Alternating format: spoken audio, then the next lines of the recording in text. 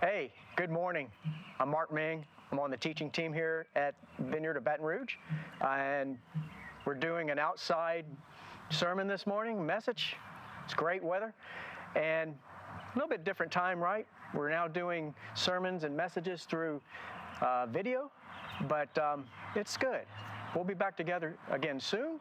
Until then, hey, let's just dive into the message this morning.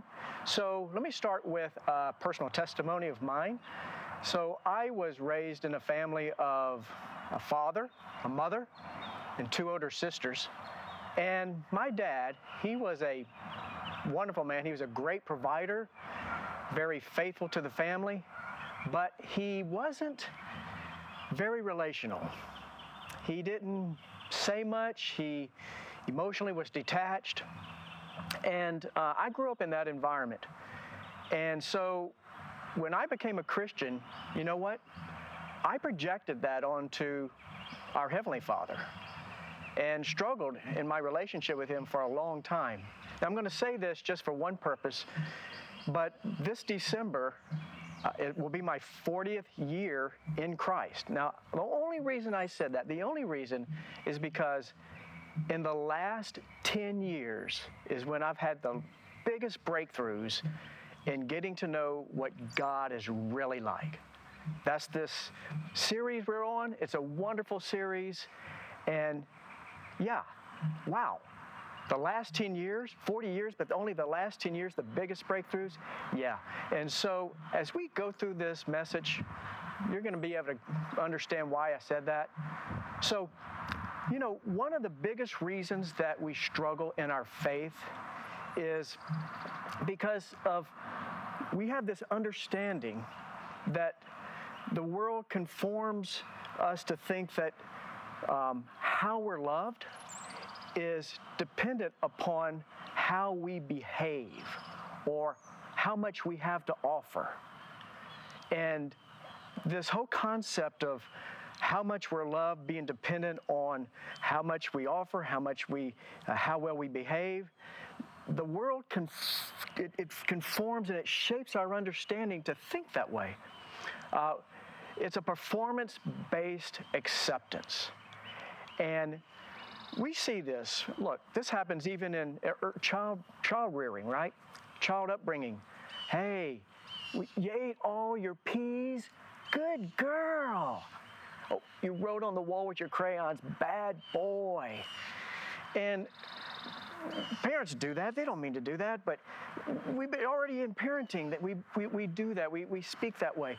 And society continues this in our lives, right? I mean, you score the winning touchdown, you're praised. You make good grades in school, you're rewarded. You're handsome or beautiful, you're admired.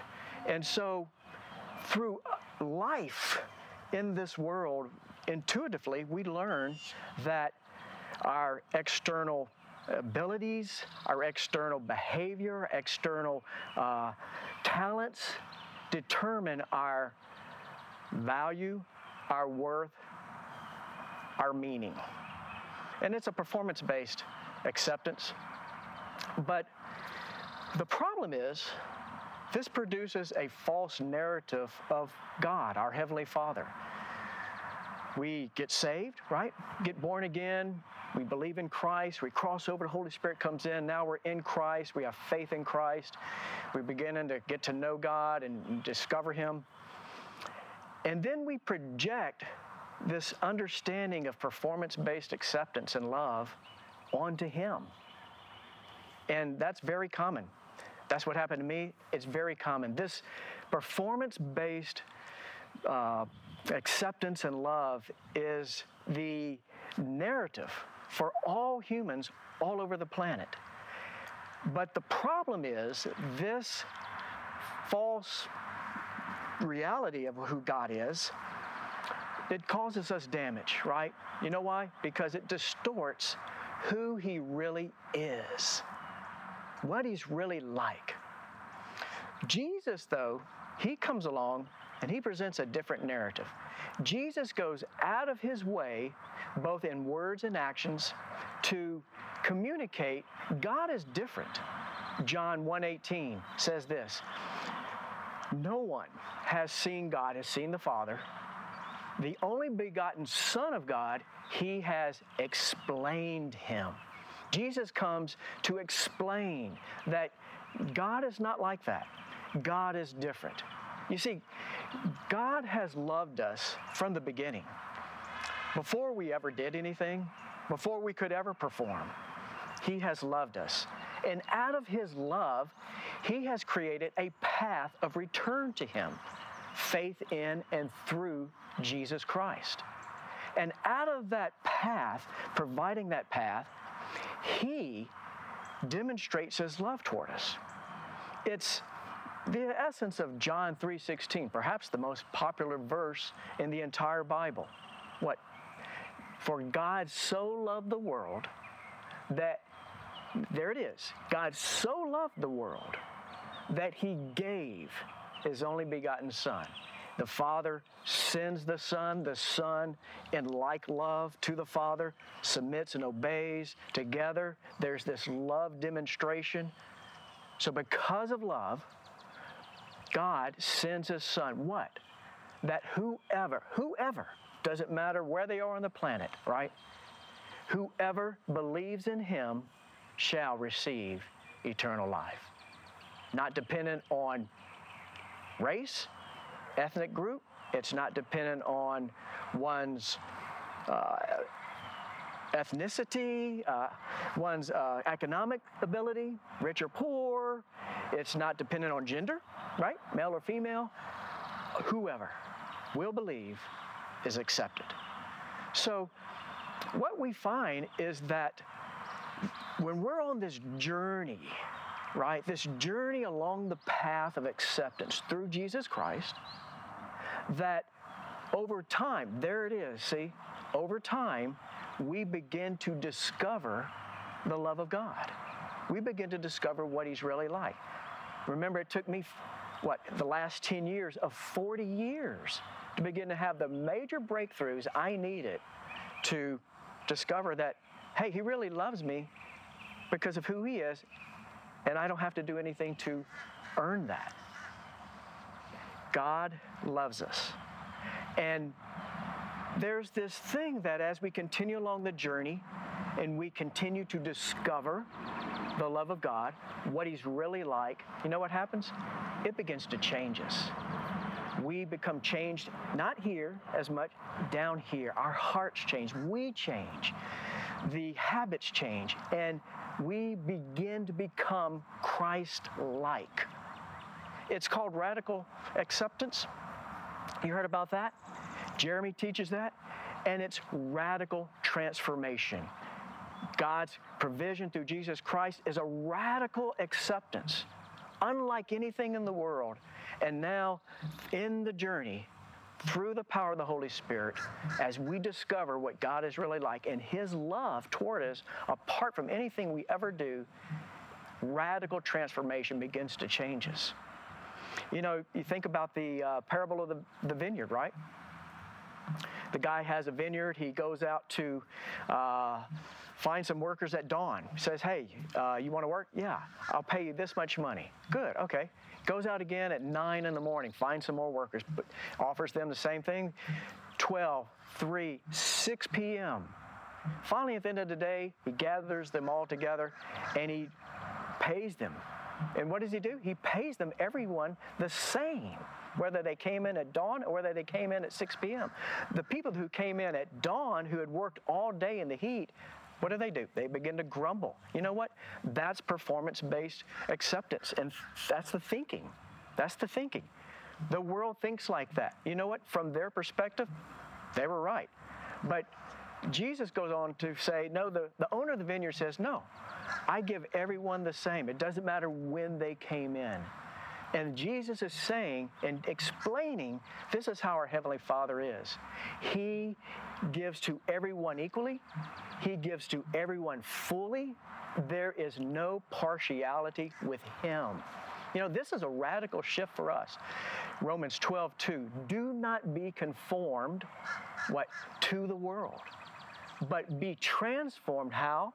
by the renewing of your minds. So what? So that you will be able to prove and do and demonstrate the will of God. Don't be conformed to the world. That's a repeated theme. So God is just doing this work in us. We're beginning to discover the love of God. We're beginning to, therefore, encounter what the Scripture says. We love God now because, why? He first loved us. The love of God begins to change us as we begin to know what He is really like. And so, as we continue to discover this love of God, you know what happens? We begin to encounter freedom. A freedom that frees us from what? Frees us from legalistic obedience. Obeying God, what? Because we have to. No. God wants to free us from that. We begin to get free through the love of God to loving God because we want to. That is a huge breakthrough. I had that breakthrough, but it took in the last 10 years. God wants all of us to understand He loves us as we are, and that love of God begins to work in us to where we then love Him and we want to obey Him. There's the radical transformation. But you know what? It doesn't stop there. As the love of God pours into our heart, as we grow increasingly in knowing what He's really like, you know what? We begin to experience loving others. Loving others. Kind of like the first and second commandment. Love God with everything, but secondly, love others as much as you love yourselves. That's a work of transformation. And what happens is we learn to love them, but cross-culturally.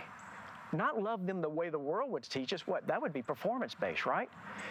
We don't love them. Hey, you waved at me, I wave at you. You smiled at me, I smiled at you. No. We begin to just feel this love. We recognize others, and we want to love them. And so this love that is working to free us to love God also works in us to love others. And we begin to show them love. And in that showing them love, we are leading them to Jesus, just like we were led to Jesus. We're leading them to Jesus. Now, we can't force anyone to, come to Christ. We can't force them into the love of God. But when we show them the love of God, because we are being changed by that very same love, we give them a path, just like the path we're on. So, hey, let me just close out with two brief practical tips. Lectio Divina, right? You've heard Jeremy talk about that. That is a form of communication with God. It is contemplative, it is meditative, it is got some solitude and silence, it's got some Bible reading.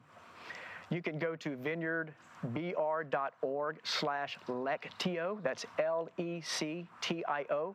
Go there, you'll see all about that. Wonderful discipline to encounter your Heavenly Father through Jesus Christ and the Spirit.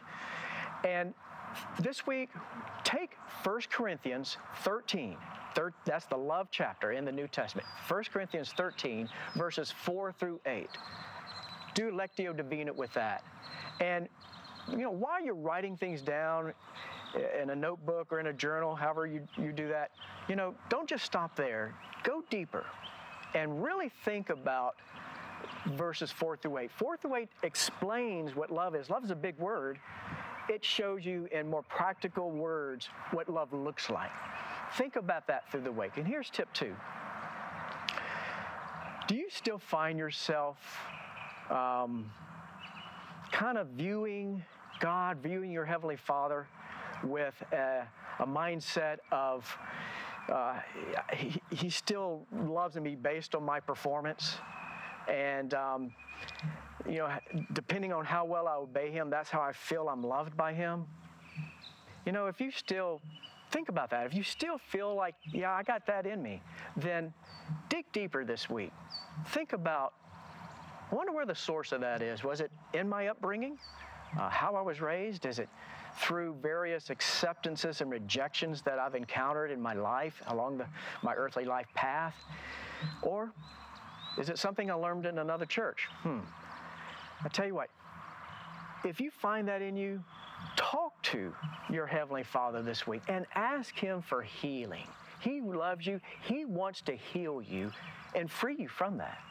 So thank you for your time this week. Hey, this coronavirus, I know it's making things very different, but we're going to get through this, and it's going to settle down, and we're going to be back together again. But until then, be safe, take care, and let me close in prayer. So I ask you to join me in prayer, okay? Heavenly Father, you are really good, but we have to discover that, and your grace is the vehicle, the means, your love toward us through Christ and by your Spirit is that which enables us to continue on the journey and over time encounter you and come to know what you are really like. Father, we ask you that you would continue that good work that you have started in us all the way through the rest of our lives, and that your grace would abound more and more in love, that we may know what is the right choices, and we may continually encounter true freedom to love you, not because we have to, but because we want to. So, Father, we thank you for hearing us and give you the thanksgiving and the praise in Jesus' name. Amen. We'll see you next week.